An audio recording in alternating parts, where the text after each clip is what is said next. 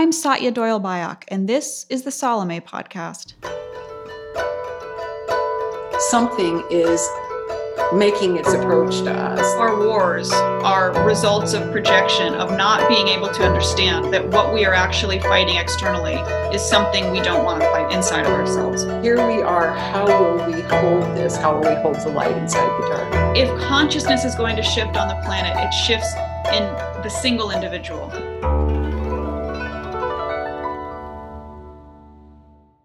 In each episode, my co-host Carol Ferris and I explore the social and personal relevance of Carl Jung's magnum opus, known as the Red Book. Carol and I began recording these episodes as live salons online on the first Sunday of our COVID quarantine in Portland, Oregon, in the spring of 2020. Each week, we welcome the community into our conversation with a concluding Q&A. You know how this goes. We light a candle for tragedy.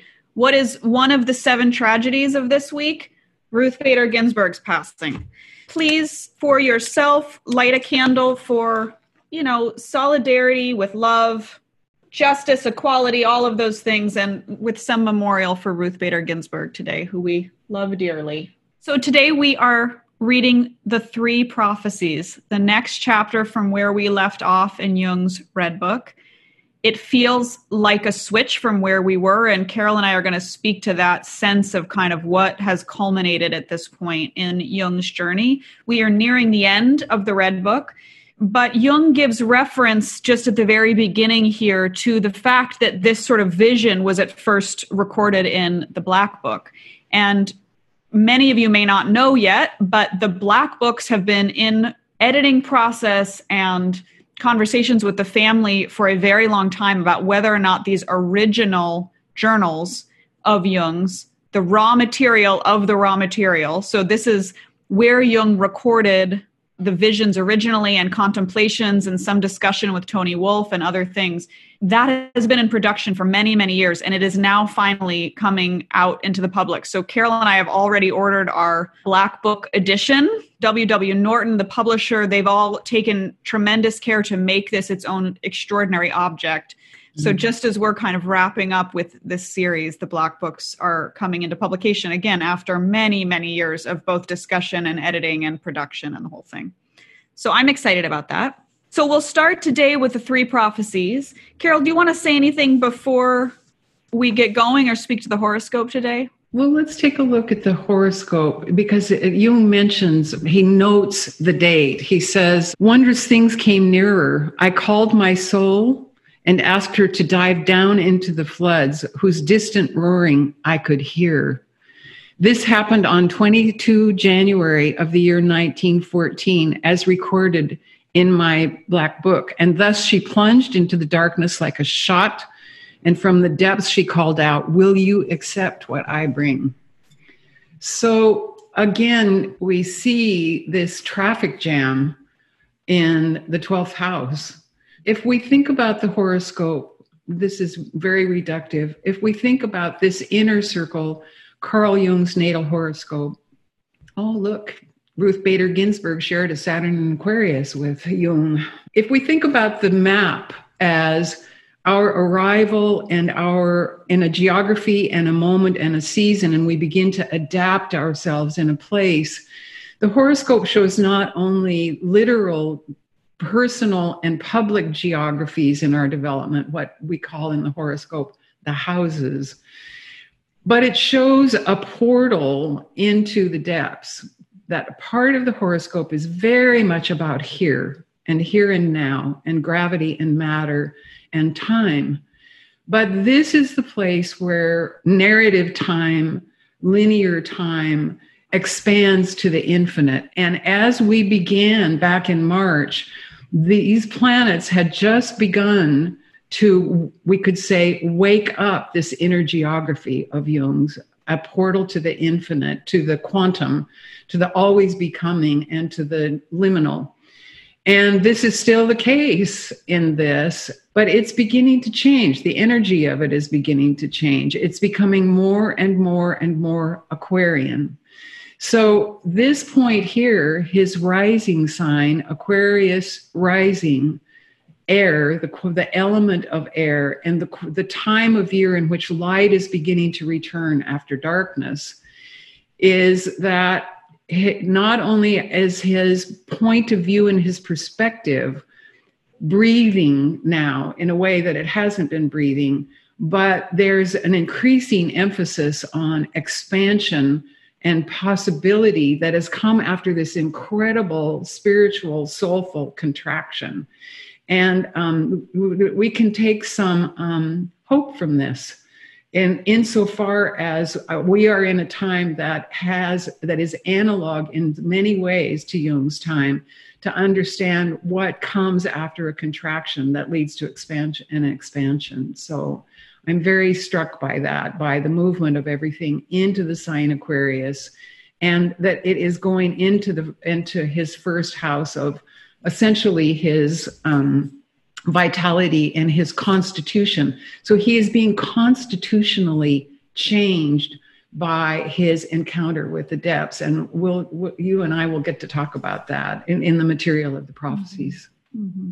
Thank you, Carol. I think we are going to have an opportunity to read the entire chapter today, which feels rich because it is a short chapter and a really full chapter. So Carol, what is your sense before we start with the reading about how this is different? I mean, there's a tonal shift. So where we left off was 4 chapters in which, there's this very storytelling quality. He's interacting with the portly cook and the librarian and the professor, and he's in a madhouse and he's on a ship and he's taking an incubation nap in a kitchen. And there's sort of, again, to me, it's kind of a circus hell vibe. There's a lot going on. And then here, this chapter is just a conversation with his soul. And there's a tonal shift. There's a significant change. What's your sense of that? Well, this is odd, but there was a comedian for many, many years named Joan Rivers. And one of her favorite phrases was, "Oh, grow up." And I heard that voice in my head. I think that what we're seeing here, and it shows up in the horoscope, is that as a relatively mature man, Jung has become an adult. And that even the last few chapters that are still very much about, Parsifal being the hero, asking the right question, I feel like he has stepped fully into an awareness of the complexity of the world, the longevity of the world, the potency of a world that isn't just his desire, his images, and his to command. And that's why the idea of the war, magic, and religion now don't mean the same thing to him that they did from what I would call a less mature point of view. And as we get into it, I have a couple of things I would love to read from Paul Shepard's book, Nature and Madness, that speaks not only to an individual's maturity, but to a collective maturity of the individual in relationship to the whole world. So that was the thing that I was very struck by. Right. And so you're speaking to maturity in a way that I think Jung really gave voice to for the Western world, of what does adulthood or maturity look like in the truest sense, and not just, I got a house and some kids, right? I mean, this is him really doing a very deep journey into psychological maturity. And I agree. I mean, there's a complete sense as we begin this that he's being introduced to these horrors and beauties of the world, and his soul is very specific with him about what he needs to do with that. So let's start there. We're going to do, for the first time, a kind of call and response reading for this first section with Carol and I. She will read for the soul and I will read for Jung. So you want to start with the question, Carol? Wondrous things came nearer. I called my soul and asked her to dive down into the floods whose distant roaring I could not hear. I could hear. This happened on 22 January of 1914. Thus, she plunged into the darkness like a shot, and from the depths she called out, "Will you accept what I bring?" I will accept what you give. I do not have the right to judge or to reject. So listen, there is old armor, And the rusty gear of our fathers down here, murderous leather trappings hanging from them, worm-eaten lance shafts, twisted spearheads, broken arrows, rotten shields, skulls, the bones of man and horse, old cannons, catapults, crumbling firebrands, smashed assault gear, stone spearheads, stone clubs, sharp bones, chipped arrowhead teeth. Everything the battles of yore have littered the earth with. Will you accept this? I accept it. You know better, my soul.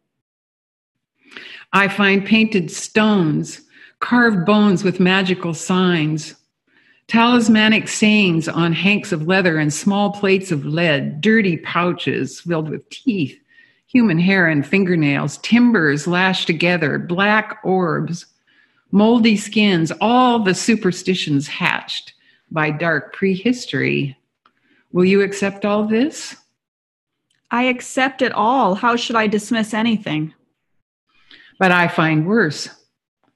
Fratricide, cowardly mortal blows, torture, child sacrifice, the annihilation of whole peoples, arson, betrayal, war, rebellion. Will you also accept this?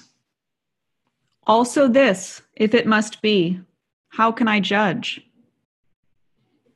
I find epidemics, natural catastrophes, sunken ships, razed cities, frightful, feral savagery, famines, human meanness and fear, whole mountains of fear. So shall it be, since you give it.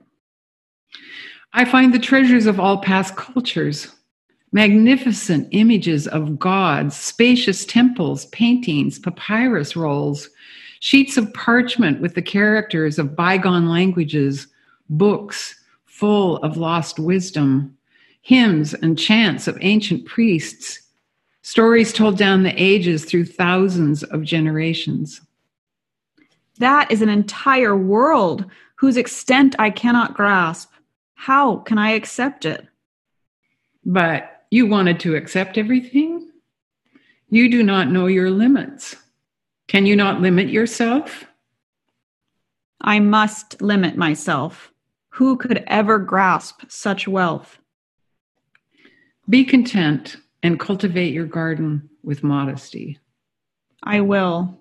I see that it is not worth conquering a larger piece of the immeasurable, but a smaller one instead. A well-tended small garden is better than an ill-tended large garden. Both gardens are equally small when faced with the immeasurable, but unequally cared for. Take shears and prune your trees. It's one of my very favorite sections of the Red Book. Both because I feel so kind of resonant with there's a Piscean quality for me about just the everythingness that his soul is saying to him. You know, I have plunged down and I have found everything. And in a moment, Jung speaks to it as the misery of war, the darkness of magic, and the gift of religion. So all the images and the pain and the suffering and the magic and the whole thing mixed together, it's just so powerful and kind of dark in a resonant way, to especially where we are today. But then this section of cultivating your garden, and this has just stood out to me, and it makes me think, and I know you want to say more about this as well, the maturing, what it is to mature as a human being, this core quality of Jung's work that is summed up in this paragraph. We're going to see it more in the coming pages as well, the way it resonates. But he's saying, look, we live in an infinite universe. It's endless. So if you're feeling overwhelmed by existence, if you're feeling overwhelmed by grief, if you're feeling overwhelmed by suffering and trauma and war and natural catastrophes, pull your focus back in, because it's endless. The beauty and the suffering is endless. And a well-tended small garden is better than an ill-tended large garden, So come back to your focus on what you really can cultivate here. Come back to your focus, not in a selfish way to your own existence, but what can you truly work to cultivate? And he really opens that up further in this chapter. Our work individually is our own life and work. Yeah. I'm going to grab my copy of the I Ching because it feels like this is a really, this was something that I thought of in relationship to this. Yeah, Carol has been speaking to hexagram 51. So the Wilhelm Baines translation, it's my very favorite hexagram in the Wilhelm Baines translation of the I Ching. Different translations speak to me in different ways. I think all of us do, right, Carol? Yeah. But the Wilhelm Baines hexagram 51 is so extraordinary. It's called shocking. The arousing shock and thunder. And I think about this in relationship to, I find epidemics, natural catastrophes, sunken ships, razed cities. My son, who lives in the corporate world, got a text from one of his employees saying, well, which chapter of Revelations do you think is going to happen tomorrow? And so I think about not only the astrology of Jung's time and the catastrophes of Jung's time, World War I, but to be in shock, to be in a very, very shocking time. And so in the Wilhelm Baines translation, the arousing, shock, and thunder, and the two trigrams are thunder over thunder. It says, this movement is so violent, it arouses terror. And that he talks about that. His soul says to him, mountains of fear.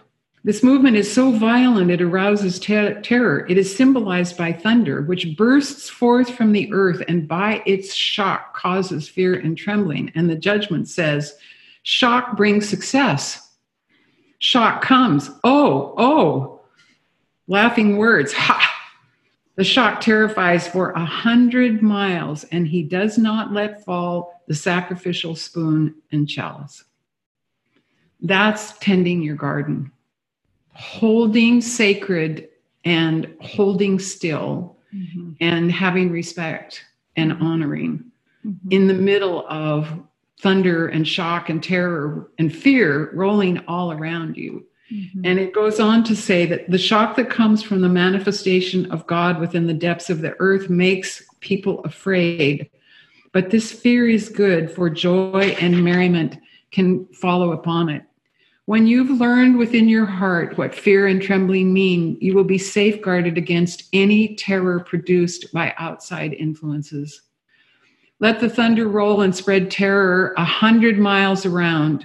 You remain so composed and reverent in spirit that the sacrificial rite is not interrupted. This is the spirit that must animate leaders and rulers of men, a profound inner seriousness from which all outer terrors glance off harmlessly. And then the image goes on to say, thus in fear and trembling, the superior person sets life in order and examines themselves. Mm-hmm. Will you read that last part again? Because it is so much speaking to the endless horror that we are all waking up to every single day. It is endless. It is relentless. And people it's not going away. Yeah, well, right. You know that astrologically, I think we can all feel like this doesn't end somehow instantaneously, but that it's refining us in some profound way. It's that cleansing with dirt we spoke of in former salons, but this sense that somehow we are being refined through the horror, through the trauma. Yeah. He says, this is the spirit that must animate leaders and rulers of people, men, a profound inner seriousness from which all outer terrors glance off harmlessly. Thus, in fear and trembling, the superior person sets life in order and examines themselves. And I think about, I have two very, very dear friends who said, why us? Why did this happen to us? I thought, why not? What did we all think that we'd get a pass somehow? Mm-hmm. That's what makes this chapter different, is that everything that's led up to it, we all go through that. And this has to do with the maturing too. And I really want to hear what, you and I had talked a little bit about your point of view about hoarder life and maturing.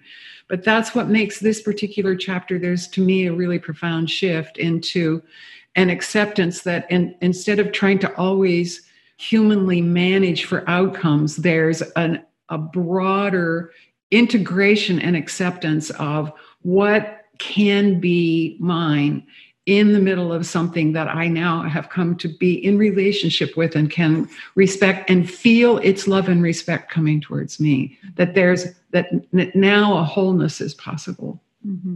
Yeah, it makes me think. So, Carol and I were speaking just before we started and gathered with all of you a bit about this, and she was really speaking to the maturation process, that she sees in this. And it feels very much like a lot of what I'm working on in my manuscript, trying to really digest Jung's psychology for the first half of adulthood, or what I call quarter life.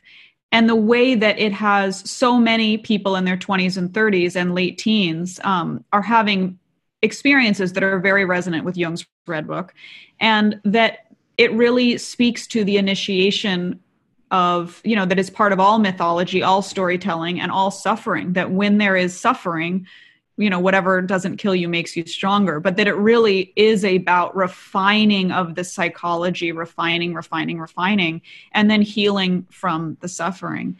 And this sense that what Jung gets to at the very end of that little section we just read, that he's understanding, his soul is saying, look, you can't possibly hold all this. I'm offering it to you, but your answer really should be, I can't anymore. That there are, in fact, limits to what you can tolerate. And there is, in fact, a necessity not to put on blinders, but to focus on what you actually have any capacity to refine and work through. And that's your own existence. I wonder if we want to just check in with Anne, because she had sent us an email about her own personal journey in all of this. And it feels like maybe to bring that in here, and then we can continue. Anne, do you want to join us here and tell us about your experience reading this chapter? It was just last week, and I had a dream. It was in an old white New England church, one of those very New England. There were just 3 people in it, 2 of whom were from my husband's church. He's Franciscan, and one other person. And coming towards us, we were looking out the window, and coming towards us at 100 miles an hour was a cyclone hurricane with these deep, dark clouds. And it was certain death. I mean, that was a given. And interestingly enough, the person I was sitting next to put his arm out on his wife's arm and called her my friend. Not my love, but my friend, which I thought was very moving as the last words. So I got up and I said, look, the 2 of you sit together for the end. The interesting thing about that was later I looked back at it and I realized that what I had done was accept it. And that gave me a very profound understanding of what Jung was saying there when he says, what you were reading, Satya. Yes, I will accept it. And it wasn't an acceptance. It wasn't empty. It wasn't resigned. It wasn't begrudging. And it wasn't joyful. It was what is.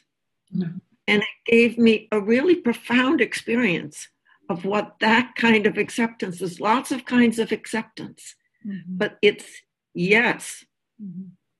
And we're in a moment where it's asking a great deal of us, and it's not joy, but it's not resignation. It's not the opening, the portal. And so at that point, my husband moved in the bed and I woke up. It was just seconds. It was literally right overhead. But for the next several days, it stayed right there, right over my head. I could feel it. And finally, I said, I'm going to ask the I Ching, what is the meaning? Because it felt not only personal, but collective. So I went to the I Ching. I've never done that for a dream before. And I got, Carol, you can probably say more about it than I can, but I got radiance or bright omens. I got 30. And I kept saying, that can't be right. This is all this dark clouds, the cyclone just about to hit. And what I'm getting is the bright omens. But I came to understand it. There was a word in there, a sentence in there that finally said. And this, you're reading from the Karcher translation, is that? I'm reading in this one from the Karcher translation, yes. Radiance is the bright presence of things, a numen that surges from the depths, which Yes. is what we've been talking about, turning them into omens that reveal the spirits. the yellow lyrebird, but it's also one, Carol, of the axis of change. And I'm still saying this can't be right. It could be the one before it about the pit. And then I came upon the one sentence, you have fallen and found bottom. And when I read that sentence, it's everything you've been saying so far in this chapter. I said, oh, it knew what it was saying. This was the right answer. that teaches you to question the I Ching, Anne. Yeah, right. Now the time comes for bringing things together. Radiance shines above you. Connect with that brightness, to spread clarity and care to the four corners of the world. And brightening things again and again reinforces correcting, and that is how change occurs in the world. And I also saw brightness as awareness. That one of the chief things we're looking at here is the spreading of awareness. That's exactly what you're doing. And I heard Satya's email saying, our hope is that it feels relevant. Not that you're just supposed to carry on. That's not the right acceptance. It's not the right attitude, a resigned or begrudging acceptance. We can't feed that narrative if we want to survive this transformation. Life should feel alive. Those are Satya's words, but it was the same words in 30. The way to change is by connecting with the bright omens. Mm-hmm. And so I'll just read the last words of D.H. Lawrence. Are you willing to be sponged out, erased, canceled, made nothing, dipped in oblivion? If not, you will never really change. Yeah. Thank you, Anne, so much. Yeah, thank you. It reminds me too, there's a James Baldwin quote again that I've been holding in this and I don't have it exactly, but this sense he says, enough suffering. Nobody wants suffering, but we also have to acknowledge that suffering is what makes a person, he uses the term a man, but an adult. And so it's through all this that our society is in some way coming to another level of maturity, and not in America anyway, just sort of running around like consumerist adolescent psychologies. There's some profound deepening, hopefully, that is happening, and some tremendous spread of empathy and understanding. In this, Jung really is opening up this notion of what is to come. And there's a lot more we want to say today, Carol. So you tell me our timing here. But there's this idea of what Jung is really setting up in terms of how he understood through this particular vision of what is to come, which is the subtitle of the entire Red Book, what is to come. And I'm excited to see this in the Black Books when they come out, because it really is a very potent section in which he's exploring some foreknowledge of 800 years into the future. And I think he meant that quite literally. He had a very clear prophetic understanding of 800 years forward. Yes. Yeah. I just want to thank you. I thank you so much, Anne, for that. I want to just add to that the idea of sacrifice. Mm-hmm. That a part of maturity is it's going to cost you something. Mm-hmm. And that's a funny economic way to put it. But to a consumer culture, the idea that you don't have to pay, that it's never going to come due.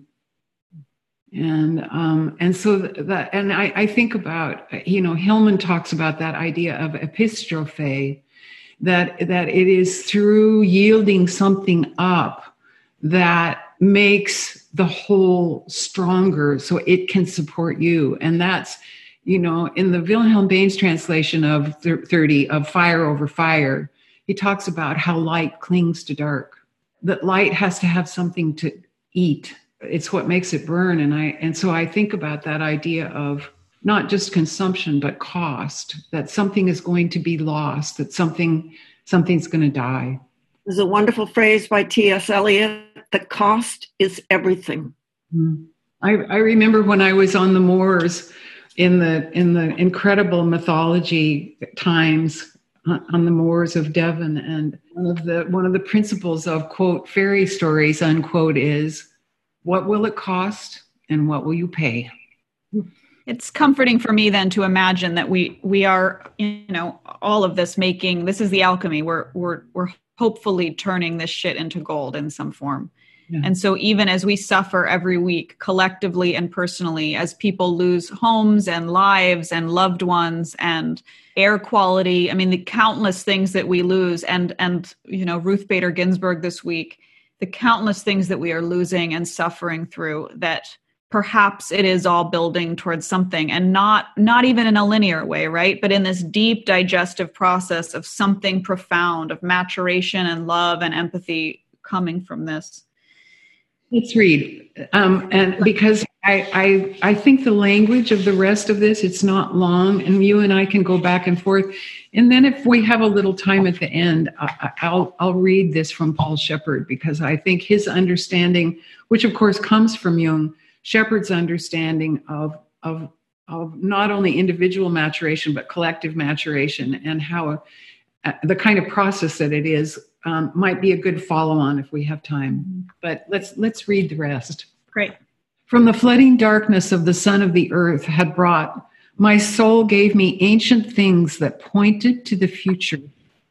She gave me three things: the misery of war, the darkness of magic, and the gift of religion. If you are clever, you will understand that these three things belong together. These three mean the unleashing of chaos and its power, just as they also mean the binding of chaos. War is obvious and everybody sees it. Magic is dark and no one sees it. Religion is still to come, but it will become evident. And this is where he footnotes here, how can I fathom what will happen during the next 800 years? And, now Jung sees the long game. Did you think that the horrors of such atrocious warfare would come over us? Did you think that magic existed? Did you think about a new religion? I sat up for long nights and looked ahead at what was to come, and I shuddered. Do you believe me? I am not too concerned. What should I believe? What should I disbelieve? I saw and I shuddered. But my spirit could not grasp the monstrous and could not conceive the extent of what was to come. The force of my longing languished, and powerless sank the harvesting hands. I felt the burden of the most terrible work of the times ahead. I saw where and how, but no word can grasp it, no will can conquer it. I could not do otherwise. I let it sink again into the depths. I cannot give it to you, and I can speak only of the way of what is to come. Little good will come to you from outside. What will come to you lies within yourself, but what lies there? I would like to avert my eyes, close my ears, and deny all my senses. I would like to be someone among you who knows nothing and who never saw anything. It is too much and too unexpected, but I saw it, and my memory will not leave me alone. Yet I curtail my longing, which would like to stretch out into the future, and I return to my small garden that presently blooms, and whose extent I can measure. It shall be well tended. I think that is the perfect place to just share this piece of Jungian history that is being alluded to consistently in this chapter.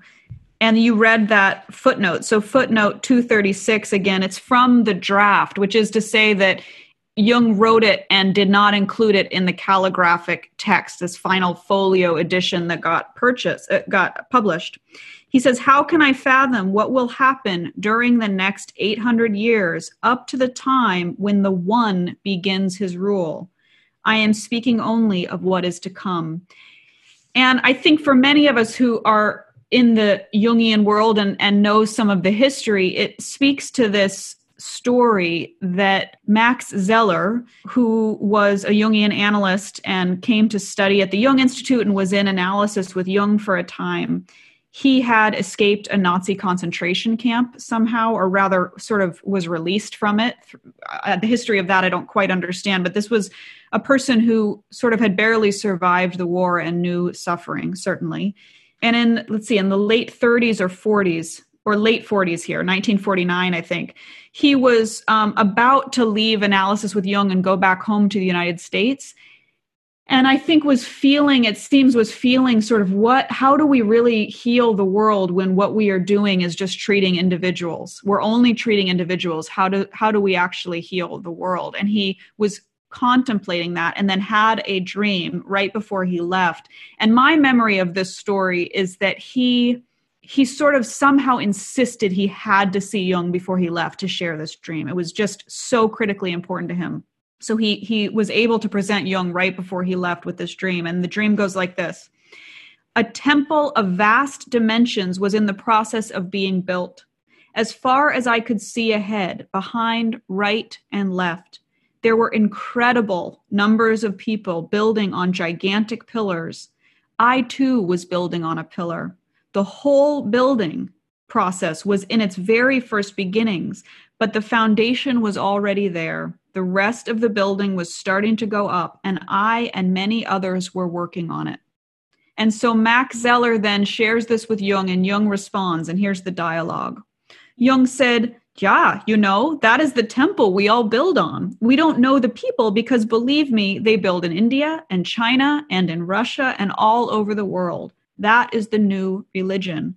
You know how long it will take until it is built? I said, how should I know? Do you know? He said, I know. I asked how long it will take. He said, about 600 years. Where do you know this from? Max Zeller asked. Jung said, from dreams, from other people's dreams and from my own. This new religion will come together as far as we can see. And then Max Zeller said goodbye. And he understood it. The way he wrote about it was this feeling that, in fact, in analysis and in individual work, when we work on tending our small garden, that work does, in fact, spread, and that the cumulative effect in our families and in our communities is, in Jung's understanding, the creation of this new religion, which, again, feels very potent in this particular section of the coming, what is to come in hundreds of years. And Carol, you might speak to this for a moment about the age of Aquarius and the relationship there. Well, I was thinking about the building of Notre Dame and the burning of Notre Dame and the kind of incredible, I don't want to romanticize the workmen of the Middle Ages, but that's a much different kind of collective creativity to erect something to Our Lady. But it has that feeling to it that it is a collective holy task, that each person does what each person can. And that's what makes the whole, and that makes a place for everybody to be in relationship to holding the sacred chalice, that you have to hold your part and create the altar in which the larger collective is able to hold it together. Mm-hmm. And certainly if you think about the last 800 years, 1120, and you think about the next 800 years, 2820, the shift from an astrological point of view, from the element of earth to the element of air, is that it isn't that we won't continue to live in the material world and be in bodies and be subject to time and matter, but that our long-term evolution has to do with connection, because air is the medium of connection, of relationship, of ideas, of speech, of imagination, and of movement. And so we are coming to the end of something that built something, and some of it will go into the future with us and some of it won't. But where we are all going at the beginning of 2,000 years, the next 800 years, is a much different, elementally different, qualitatively different way of being together in the world. And that idea of Zeller's dream, which is that we all are building the temple, it's the whole idea of when you do dream work, that it's your dream, but it's everybody's dream. Right. And that understanding that taking the time and building the relationships that make it possible for everyone to hold the dream together, that's the possibility. Mm-hmm. Beautiful. It everything you're speaking to, it kind of flashed me back to Anne's dream of the husband reaching his arm to his wife and saying, "My friend." For me, that kind of androgynous quality, the twinning of the masculine and the feminine, and the union, the kind of conjunctio energy of that I'm praying for, that's sort of dawning with the age of Aquarius too. So we'll start again. So this is page 376 at the very bottom for those who are following. The future should be left to those of the future. I return to the small and the real, for this is the great way, the way of what is to come. I return to my simple reality, to my undeniable and most minuscule being. And I take a knife and hold court over everything that has grown without measure and goal. Forests have grown around me, winding plants have climbed up me, and I am completely covered by endless proliferation. The depths are inexhaustible. They give everything. Everything is as good as nothing. Keep a little and you have something. To recognize and know your ambition and your greed, to gather your craving, to cultivate it, grasp it, make it serviceable. Influence it, master it, order it, and give it interpretations and meanings is extravagant. It is lunacy, like everything that transcends its boundaries. How can you hold that which you are not? Would you really like to force everything which you are not under the yoke of your wretched knowledge and understanding? Remember that you can know yourself, and with that you know enough. But you cannot know others and everything else. Beware of knowing what lies beyond yourself, or else your presumed knowledge will suffocate the life of those who know themselves. A knower may know himself. That is his limit. With a painful slice, I cut off what I pretended to know about what lies beyond me. I excise myself from the cunning interpretive loops that I gave to what lies beyond me, and my knife cuts even deeper and separates me from the meanings that I conferred upon myself. I cut down to the marrow until everything meaningful falls from me, until I am no longer as I might seem to myself, until I know only that I am without knowing what I am. I want to be poor and bare, and I want to stand naked before the inexorable. I want to be my body and its poverty. I want to be from the earth and live its law. I want to be my human animal and accept all its frights and desires. I want to go through the wailing and the blessedness of the one who stood alone with a poor, unarmed body on the sunlit earth, a prey of his drives and of the lurking wild animals who was terrified by ghosts and dreaming of distant gods, who belonged to what was near and was enemy to the far off, who struck fire from stones and whose herds were stolen by unknowable powers that also destroyed the crops of his fields, and who neither knew nor recognized, but who lived by what lay at hand and received by grace what lay far off. He was a child and unsure, yet full of certainty, weak and yet blessed with enormous strength.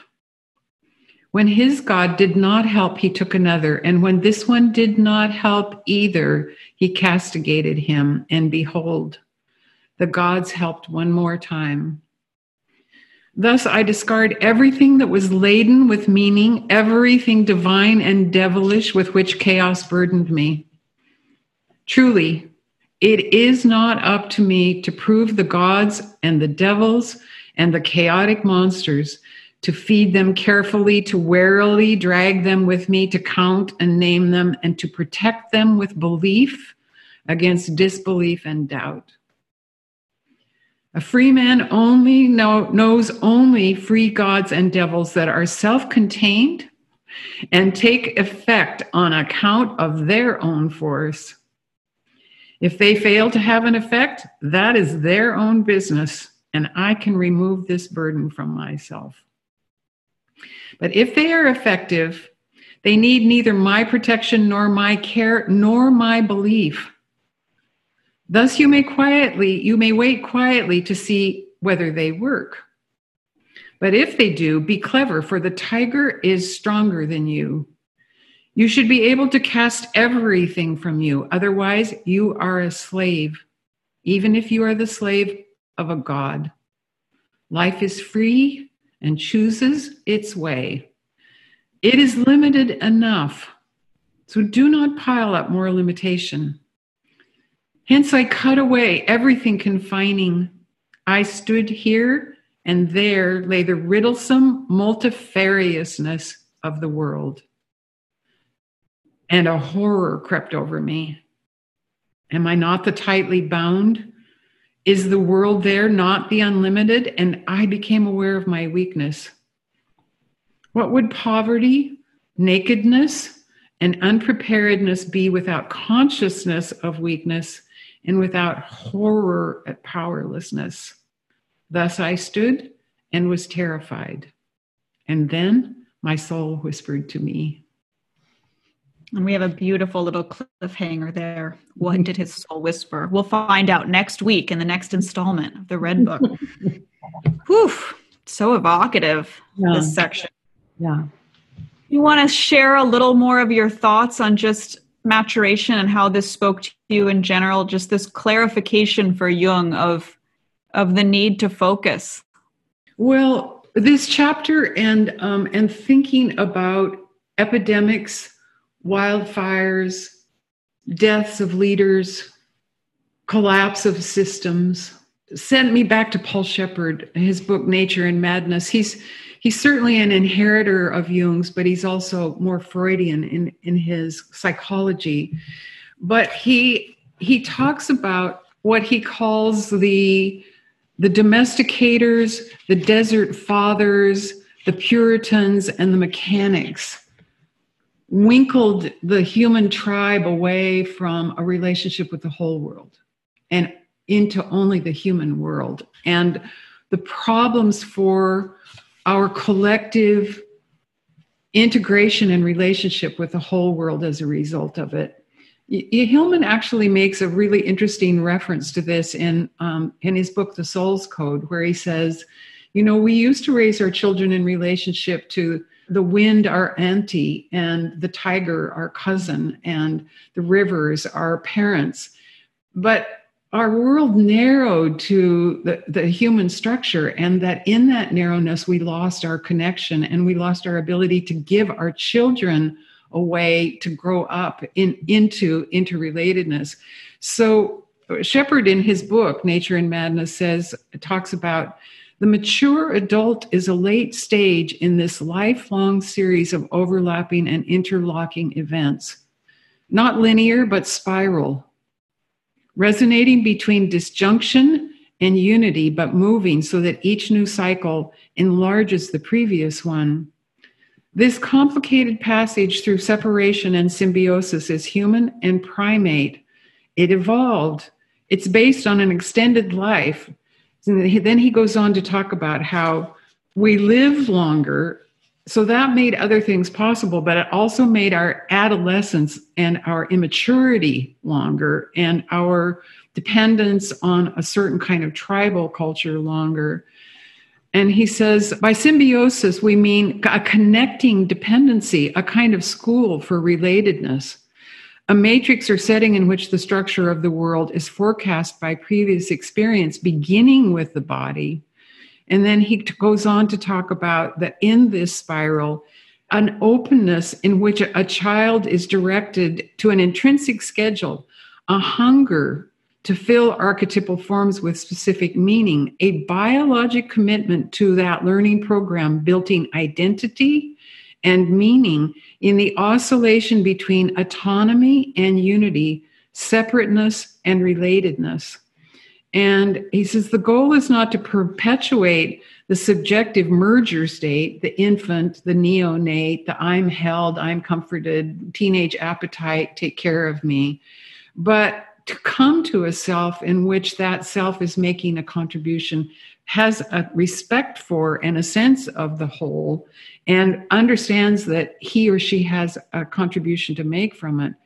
And then he goes on to say, to be the caretakers of such a highly specialized evolution is itself a complex task, requiring successive appropriate responses and anticipation.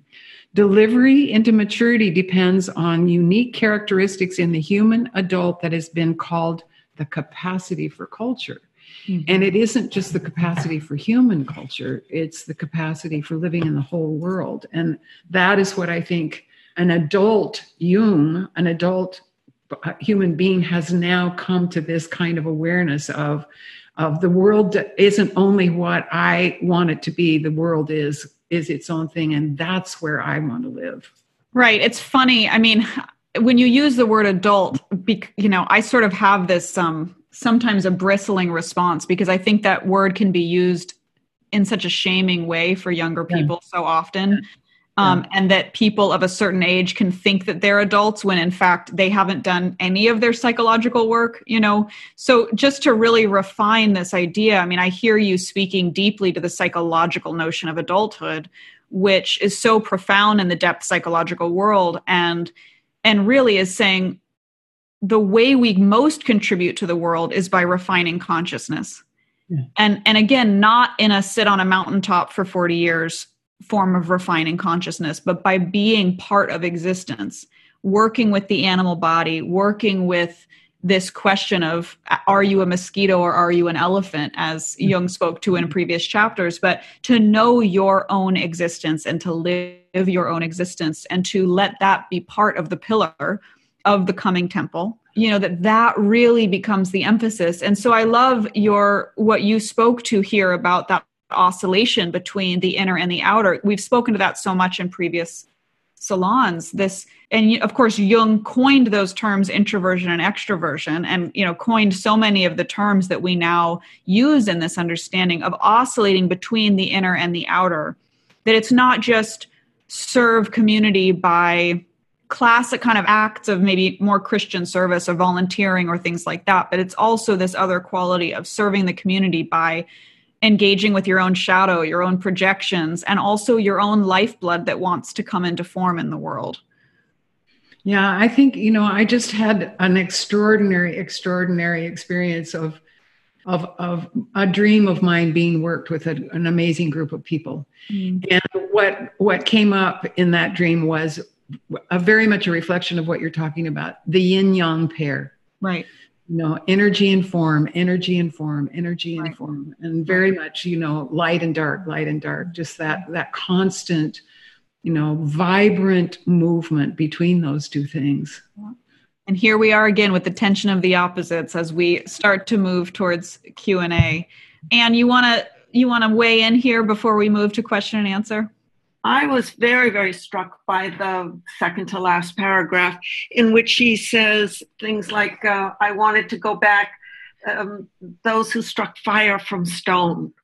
Mm-hmm. He's really stripping off civilization from him. I mean, he's just going naked, but he's going back to, in his vision, he's going back to literally being primordial, being Aboriginal. And it reminded me of a wonderful book many of you may know, Voices of the First Day by Robert Lawler, which is a very long, comprehensive study of Australian Aboriginals from every aspect. And in that, he talks about preserving the seed, which is what we've been talking about, I think, throughout this. You can call it preserving the bright omen, preserving the small, the tended garden. But Lawler calls the seed the plan. And he says, we are now as the fruit to the seed, our civilization, but that, of course, all things begin with the seed and end with the seed. I mean, when you've eaten the fruit, the seed then drops back to the ground and the earth. And it's very, very important for us as the fruit not to lose the seed. He in particular would like Australia to save much more land, because he says the gift that they are making to us, and that's what I hear Jung doing in this chapter, is saying, I mustn't lose the seed. Mm-hmm. I mustn't lose that place. And the more I thought about it, I thought, so what is the great gift, one of the great gifts that they give us? And that is that one's true nature, going back to one's true nature, which you've been talking about all along, is going back to nature as well. It's an embeddedness. We don't even have the language for it. What would it look like if my true nature were actually one, if I experienced it as one with the grasses? It's almost the only example I can think of it is when you see a tiger in a zoo. He's being a tiger, or she is, going back and forth, but it's not like what happens when you let the tiger back out into its natural environment. And I think the question is, to what extent civilization has become that zoo, actually. Absolutely. That our true nature has, and that's their great gift to us. And that's what I hear in that paragraph. That's all. Thank you. Thank you. It's a very rich little section again, and I appreciate you drawing our attention to it, because it felt like we didn't have quite have time to open all of that up. But this question of, if we're not going to go all the way back, and we're also not pleased with where society has ended up now, then where are we really going? And Jung says, we'll leave the future to the people of the future, but what do we do in this moment? And it makes me think what you're speaking to as well, that it is Rosh Hashanah, it is the Jewish New Year, and also the kind of birthday of existence with Rosh Hashanah. And so this quality of rebirth and the new cycle, and it felt poignant that we're starting this chapter here, because it does feel like the dawning of something in the Red Book and in Jung's journey. I just realized we have such a profound image of this section that we haven't spoken to the image. Do you want to do that? And maybe before we go to Q&A, we're going a little long, but Carol, you want to describe it? Well, this is what we have an image of is a burning mandala in the sky being translated down through the figure of a seated person into a cultural scene beneath. And what it's a picture of is Basel as a seaport, which means Europe has flooded, that Europe as it used to be doesn't exist anymore, and that there in the foreground, there are men who are at target practice. There are soldiers who are standing guard. There are cannons. There are fenced walls, and there are contained canals, and there's factories with smoke and steamships with smoke, and walled towers of governance. And it's such an interesting and stark, literally top to bottom contrast between, if we think about this mandala, this beautiful cross that is ablaze in the heavens as Anne's seed, to think about the seed and really the creativity and the power of the present moment. I think about that. I really appreciated what you said, Anne, about the seed, in a conversation with a friend yesterday. When she was talking about how hard these times are, I said, how we are now is how it will be. That's why we have to pay attention to how we are now, like right now. And that's what I think of this mandala, is the potent, creative seed energy of right now that's radiating down into the world as it existed then, is a flooded continent that is trying to maintain its productivity, its armaments, its wars, its commerce. And so it's the oddest combination of hope and despair. Which is quite this chapter, isn't it? This quality of all of the horrors and the coming new religion. Yeah. All right. Thanks for sharing that image and discussing it. We'll open up to all of you. So beautiful to see all of your faces, and those whose faces we can't see have your presence here. Hi, Nan. Hi, Satya. So here's a question for Carol and you, but the idea of when things go to ash. I would just like to hear your thoughts on that part of the process and where we are. Well, the first thing that I think about is the generating cycle of classical Chinese medical philosophy, that there's fire and wood and earth and water. So it's that whole idea that and it's really the idea of what Anne read in reading number 30 of the fire over the fire, that you don't get life without death. You don't get a future without a loss. You know, it's why ashes to ashes and dust to dust is so trite. And certainly if you think about the astrological, the Western astrological elemental cycle is not as sophisticated in its way in terms of nature of how the classical Chinese thought about it. So metal that is winter, that turns to water, is really a picture of ash feeding spring, and then wood, and then fire. I'm saying this badly, those of you out there who are more knowledgeable about this than I am, but that clearly that ash is a product of something and the generator of something else. So that's my kind of wordy and long-winded answer, Nan. It's beautiful. Yes, thank you very much. I think just briefly too of the mortifactio stage in alchemy, you know, of things burning and turning to ash, and just again that this is all part of the alchemical cycle of transformation and becoming. You know what else that makes me think of, just briefly? Oregon is chock-a-block with really wonderful herbalists, and there is a young herbalist who was making pretty good medicine, herbal medicine, until he said, you know, it bothered me. It really bothered me that I would grow these plants and I would harvest these plants and I would make tinctures and that they would be effective, but that I would just compost the plants after I was done. And he said, they're just didn't seem right. And then he discovered some old alchemical herbals in which you burn the plants to ash and you put the ash in the medicine.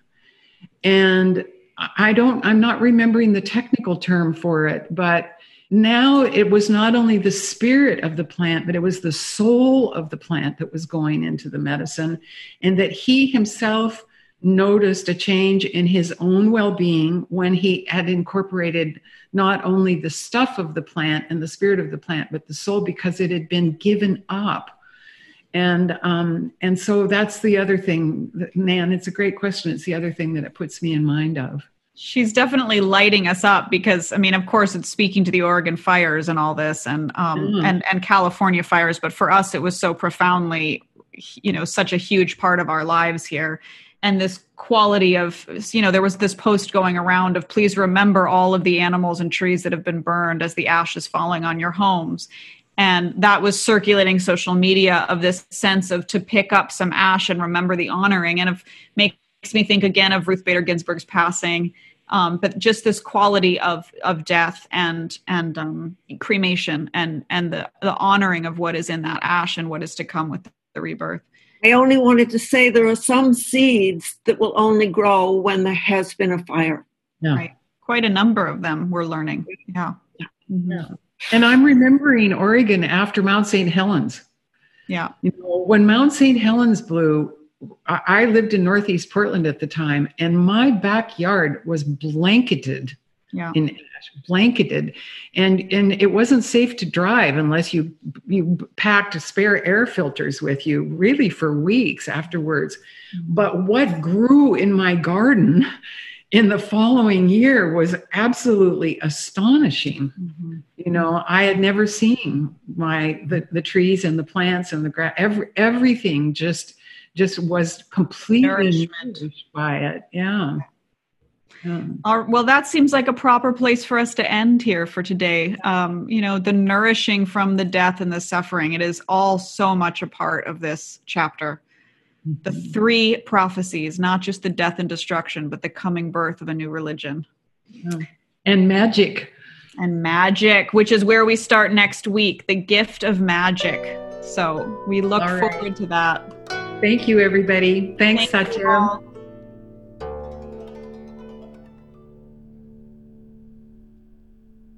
For more, please visit SalomeInstitute.com. And please review, rate, and subscribe to this podcast if you haven't already. Many thanks to our incredible podcast team. to Anne Carroll for German translation and soulful insights, to our producer, Ayal Alvis, for turning this rough audio into a podcast, to Kelly Swenson for your dedicated work behind the scenes, to Haley Hendricks for the incredible podcast music, and to Ray Davis for our beautiful art. You're all brilliant and talented, and we're very grateful. Please tune in soon for another episode of the Salome Podcast.